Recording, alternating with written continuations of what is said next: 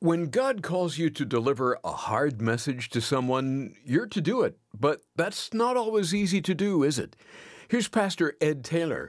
How many times have you been brought to a place where you had to deliver a hard message and you didn't? The answer to that is repent, because God's going to give you another chance. And if God gives you a hard message, deliver it in love. But follow Elijah's example. Speak the truth in love. We tell the truth to our friends, and we lie to our enemies. We tell the truth to the ones that we love, and we lie as a sign that we don't love. That just got the room really heavy, but it's a revelation of our heart, isn't it? As believers, we need to speak the truth. This is amazing grace. This is unfailing love. That you would take my place. Then you would bear my cross. You laid down your life, that I would be set free. Oh, Jesus, I sing for all that you've done for me. Are you glad there are people in the Bible that we can identify with and relate to? Just ordinary men and women, but God used them in tremendous ways. One such person is Elijah, and over the course of the next few days on Abounding Grace, we'll get to know this prophet of God on a whole new level. Today, Pastor Ed Taylor will open up 1 Kings 17 and draw attention to a few things in Elijah's life story that we can learn a great deal from.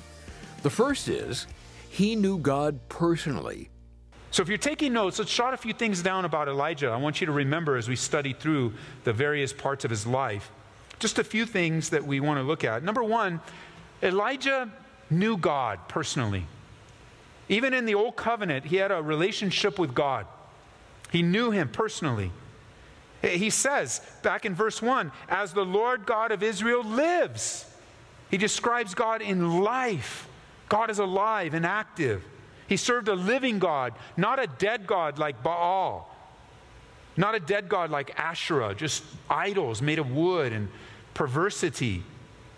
And like Job, he could say with confidence, because Job had the same relationship. In Job 19, verse 25, for I know that my Redeemer lives, and he shall stand at last on the earth.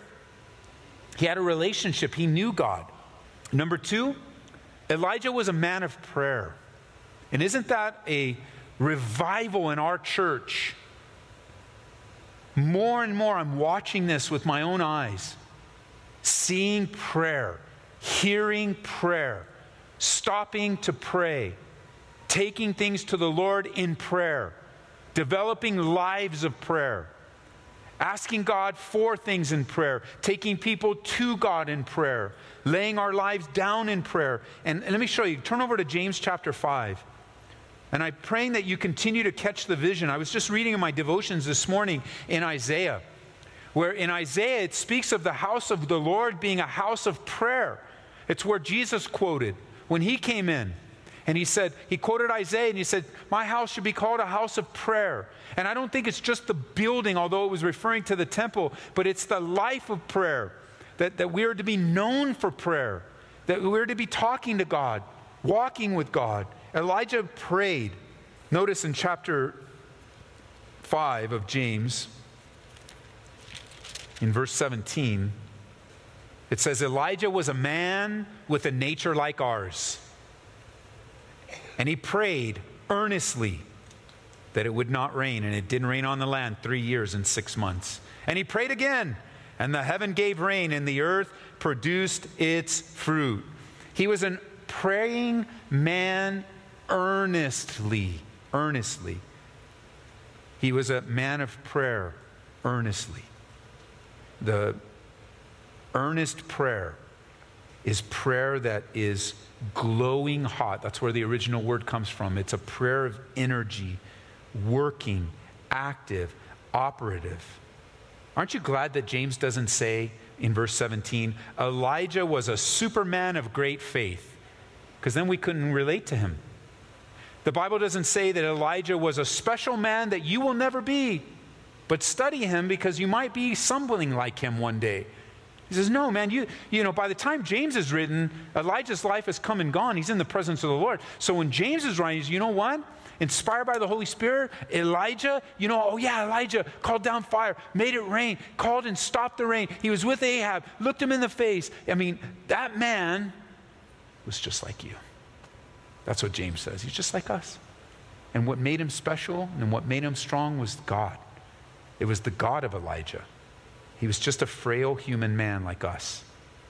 Just like Paul would tell the Corinthians, you know your calling, he says, 1 Corinthians 1, verse 26. Not many wise according to the flesh, not many mighty, not many noble. It's, as you hang around this particular fellowship, but I believe it's true in churches all throughout our city, as you get to know people, you probably become shocked that God's using them as you get to know them and you get to know their background. I mean, that's why the Bible says don't be hypercritical and hyper-judgmental when you meet people. Because you have these stereotypes, you have these predictions of who are the people that God uses, which also kind of makes you surprised that God uses you with your background. That's crazy.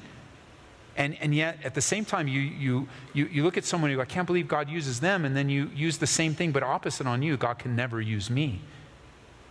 But neither are true. God uses all of us. We're not, many of us are not wise. Some of us are.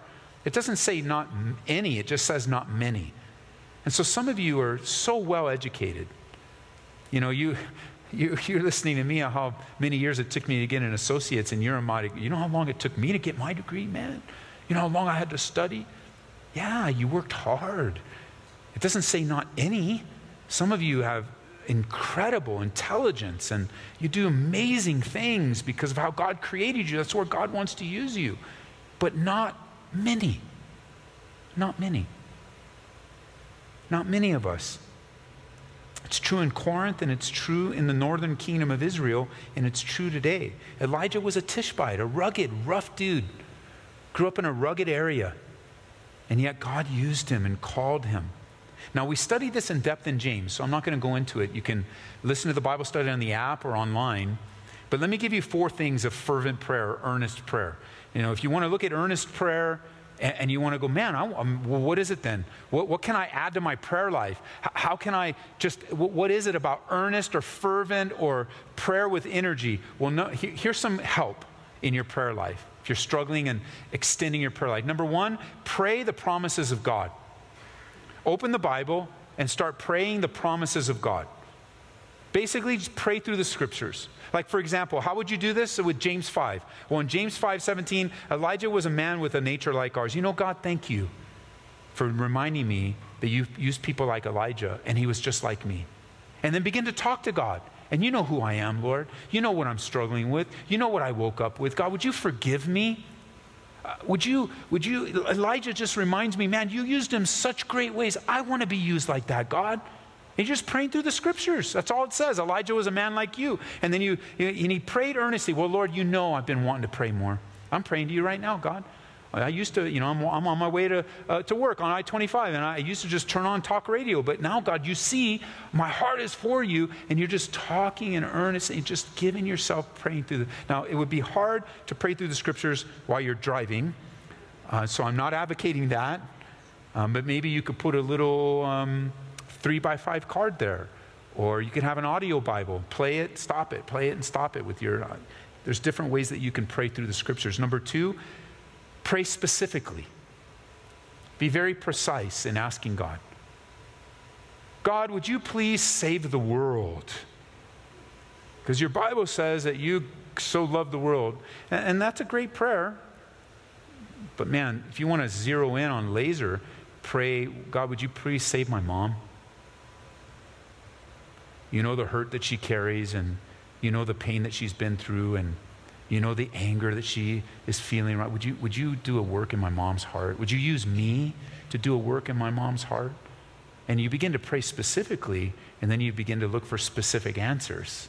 And you begin to see, man, mom was soft that day. And you begin to thank God, man, usually mom, man, she throws a pan at me, but this time she didn't throw a pan at me. She hugged me. You know, it's like, whoa, mom, are you all? No. Why am I saying that, God? I've been praying for this. And the Lord encourages you. Start praying for your boss, praying for your professor, praying for specific. God, I need X, Y, Z, and 30 cents. I need that amount. God, I need that amount. You said, according to your word, you provide for all of my need, and this is what I need, Lord. And begin to pray specifically. Thirdly, pray earnestly. And that reminds me of in Luke chapter 18, in verse 1, where it says we ought always to pray and not lose heart. And just earnestly, on fire. Now, that doesn't mean you're going to be crazy and up. I mean, some of you tonight in your prayer groups were praying earnestly. It may not come out emotionally. You may not have fire coming out of your ears. That's not the point. This prayer, some of you prayed a prayer that you've been praying for years tonight. That's earnestly. Same prayer. But you're not quitting because you trust God. And waiting on Him to answer is driving you closer to Him. Number 4, pray persistently.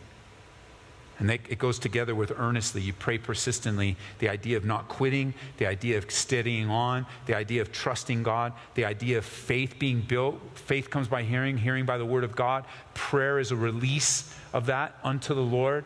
As we were reading in our devos with our staff this morning, in James chapter 1, it says, if any of you lacks wisdom, let him ask of God, who gives to all liberally, without reproach, without showing partiality, every believer can ask God for wisdom, and every believer will receive it. That's what James is saying. Listen closely as we wind down. Mark this. Don't forget this. You'll see it personally. You'll see it in your family. And we have definitely seen it in our church over the last year. Mark this. You ready? Write it down. Write it on your hand. Write on your neighbor's forehead, whatever you got to do, write this down. Don't forget this. You'll forget it, but God will remind you. And I quote, whenever you seek to pray, there will always be resistance. Whenever you want to pray, there's always going to be a fight, a battle, a wrestling over your prayer time. Seeking to pray effectively won't be easy. And it won't be without tension and resistance. All kinds of spiritual warfare is unleashed on the person who sets their hearts towards seeking the will of God on earth. All sorts of spiritual warfare, weird, wicked, crazy thoughts. A phone rings and you don't even have a phone. You're like, what's going on? You live in an apartment and you begin to pray and there's this crazy thing happening in the apartment next to you. You thought the walls were thick enough. They're not. You begin to pray and doubts come in. You begin to pray and you lose heart. You begin to pray and you condemn yourself. You begin to pray. I mean, you have to understand, we pray, one of the prayer points was that adversary, the devil's roaming about, looking whom he may devour. And some of the people he's looking for are prayers, P-R-A-Y, with a dash, E-R-S. Prayers, people, men and women that seek to pray. And even as in our own fellowship, as we've turned the corner in our church and emphasized prayer, there's been a lot of resistance, a lot of warfare, a lot of craziness. I haven't, as a pastor and as a shepherd, I haven't regretted the work of God in prayer. I haven't regretted it. But I've been tired. It's exhausting. It's exhausting. But with prayer, things get surfaced. With prayer, things get answered. With prayer, God begins to work spiritually in a powerful way. Prayer. Pray earnestly. A great and effective door is open for me, Paul, but there are many adversaries. Or the New Living Translation says, there are many who oppose me. You begin to pray, there will be many that oppose you. And you just got to press on. Press on. What's the effective way to handle opposition? More prayer. Not less. More prayer. You know, when you're praying, you're usually in a place drawing near to God, not away from God. You're usually not praying on your way to a party. Lord, I hope when I get drunk tonight and I get really crazy that I don't get really crazy.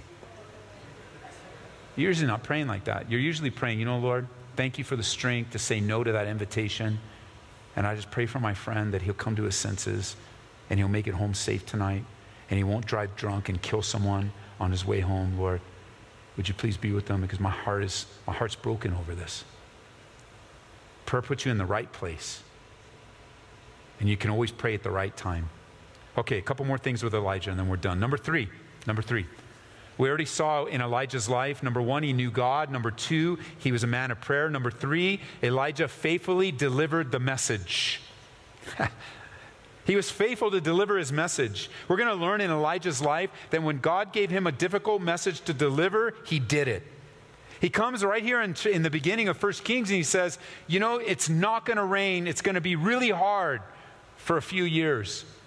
God's judgment's coming upon you. It's going to get hard in your apostate, rebellious, pagan kingdom, Ahab. And it wasn't an easy message to deliver. It could have been off with his head right there. But he did it. How many times have you been brought to a place where you had to deliver a hard message and you didn't? Well, the answer to that is repent, because God's going to give you another chance. And if God gives you a hard message, deliver it in love. But follow Elijah's example. Speak the truth in love. Speak the truth in love. We tell the truth to our friends. Listen, write this down. We tell the truth to our friends, and we lie to our enemies. We tell the truth to the ones that we love, and we lie as a sign that we don't love. Now that's heavy. That just got the room really heavy. But it's a revelation of our heart, isn't it? As believers, we need to speak the truth. God's spirit of truth lives in us. To not speak the truth is to not live according to the Spirit, but according to the flesh. Number 4, Elijah was a man of faith and obedience. We can be men and women of faith and obedience too. We're going to learn from his life the tremendous trust that he had in God. And it was only bolstered by his obedience. It was, our faith and trust in God is undermined by disobedience. But when we obey, no matter the price, no matter the cost, we are bolstered in our relationship with the Lord. We become stronger. And we know that confronting someone and talking to someone about something difficult isn't easy. How do you think, if you can't talk to a friend about something hard, how do you think it would be to be given a message to the king of the nation? Already we're going to be all nervous. If you and I were given an invitation to the White House, we would be nervous. I know right now some of you, I would not be nervous. You'd be nervous. You got guys up on the roof with sniper rifles and the Secret Service and all of it, man. And stuff you've never seen before. And you're walking in and you're like, whoa, where am I going? And they got you all the way. And you'd be nervous. Your heart, and you would probably try to put on face, I'm all right. But if we did your heart thing, like your heart would be, oh man, I can't believe I'm here. But imagine, that's just to see the Oval Office. Nobody's even in there. And then on the way, as you're walking through the West Wing or whatever, on the way, God says, I've got a message for you to give to the president. Tell him his days are numbered. Oh, yeah, how you feeling now? I don't care what president it is. This Bible study will be through many presidencies, so there's no president in mind right now. But can you imagine telling the president, you know what, your days are numbered, and you're just like, I don't know. I just want to see, I just want him to take a picture with me. That's all I want, man. It's hard enough just to take a picture. Elijah, to the best of our ability, he's standing before the most wicked king to date to speak on behalf of God. That's the key. On behalf of God. And he tells him with faith and obedience. And even then, as soon as he did it, and as there was victory over as we'll see, victory over the prophets of Baal, he runs away and lives in obscurity. He's a man that was a man of faith and obedience, and even then, his faith and obedience was undermined by his emotions, and we'll get to that. It's going to be a real cool, exciting study. We're not going to, I haven't planned on going too slow in Elijah. In the next few chapters of Kings, I don't know how fast we'll go. We'll just let the Spirit of God help us. We might pause and emphasize certain things, or we might go through chapter by chapter, but the Lord knows what we need to learn from the life of Elijah. But I'll say this for those listening in. Knowing God is very important. Knowing God is very important. You were created to know God. You were created to have a relationship with Him. You were created in God's image. And yet by sin, so many are separated from God, living lives independent of their Creator. Every one of us have sinned against God. Every single one of us. And broken His commandments time and time again. But God loved us so much and demonstrated that love by sending His Son, Jesus Christ, to die on the cross for us, for your sin and mine. They took Him down off that cross and they buried Him and they placed Him in a tomb. And 3 days later, He rose again and He's alive today. The very reason we can study Elijah is because of the work and finished work of Jesus Christ on the cross. And today, today's the Lord saying, He does this to a church. He does this illustration to a church. He tells a church this. I stand at the door and knock. And if you'll open, I'll come in. I stand at the door and knock. He says, church, if you really want to be serious, then let me in. Let me into your life. Let me into your thoughts. But even more so, there's an illustration here. There's an illustration here like your heart, who you are. God says, I'm standing at the door of your heart and I'm knocking. Let me in. No more lives of independence. He's saying, let me forgive you of your sins. Let me transform your life. Allow me in. God will not force Himself upon you. He won't force you to do something that you refuse, that you resist. As you resist His grace, just like the children of Israel did when Jesus came. He looked over the city and He spoke of their resistance to Him. Ultimately, resistance led to their rejection of Him. And ultimately, their rejection of Him would lead many to live apart from Him for all of eternity. Like to live a life separate from God. And you might say today, well, Ed, I'll take my chances, Pastor. I'll take my chances. Well, you don't need to even think of it that way. You don't need to take your chances. I'll tell you what your chances are. You have 0 chance of living in the presence of God the rest of your life apart from Jesus Christ. 0 chance. You don't even need to say, I'll take my chances, as if there's some small way that you might find yourself in a right relationship with God after living a life of rejecting Him. But there's 100% chance. There's 100% chance of you living with God forever and experience the forgiveness of your sins even right now if you will repent and you will surrender to Him today. Knocking on the door. Jesus says, let me in. Well, maybe God is knocking on the door of your heart, even as we speak. Let Him in, won't you? And you'll be forever glad you did. Today on Abounding Grace, we learned a few things about Elijah. He knew God personally. He was a man of prayer, faithful to deliver the message, and a man of faith and obedience. God help us to be the same. If you'd like to hear this message from Ed Taylor again, go to calvaryaurora.org.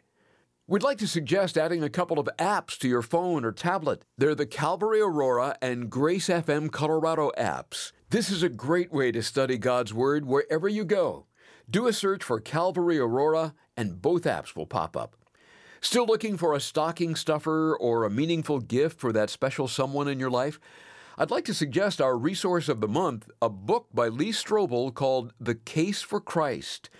Taking the approach of a journalist, Lee Strobel recalls his own spiritual journey from an atheist to faith in Jesus. He poses questions like, how reliable is the Bible? Does evidence for Jesus exist outside the Word of God? And is there any reason to believe the resurrection actually happened? We'll send it your way when you support Abounding Grace with a gift of $25 or more. Please remember this radio ministry is made possible through your generous support. And as the year comes to an end, this would be a wonderful time to hear from you. It'll serve to help us finish the year strong. Call toll-free at 877-30-GRACE. That's 877-30-GRACE. Or go online to calvaryaurora.org. You can also write to Abounding Grace, 18900 East Hamden Avenue, Aurora, Colorado, 80013. We'll get back into 1 Kings tomorrow on Abounding Grace as Pastor Ed Taylor continues through this Old Testament book with us. We'll see you then. This is amazing grace. This is unfailing love. That you would take my place. That you would bear my cross. You laid down your life. That I would be set free. Oh, Jesus, I sing for all that you've done for me. Abounding Grace is brought to you by Calvary Aurora.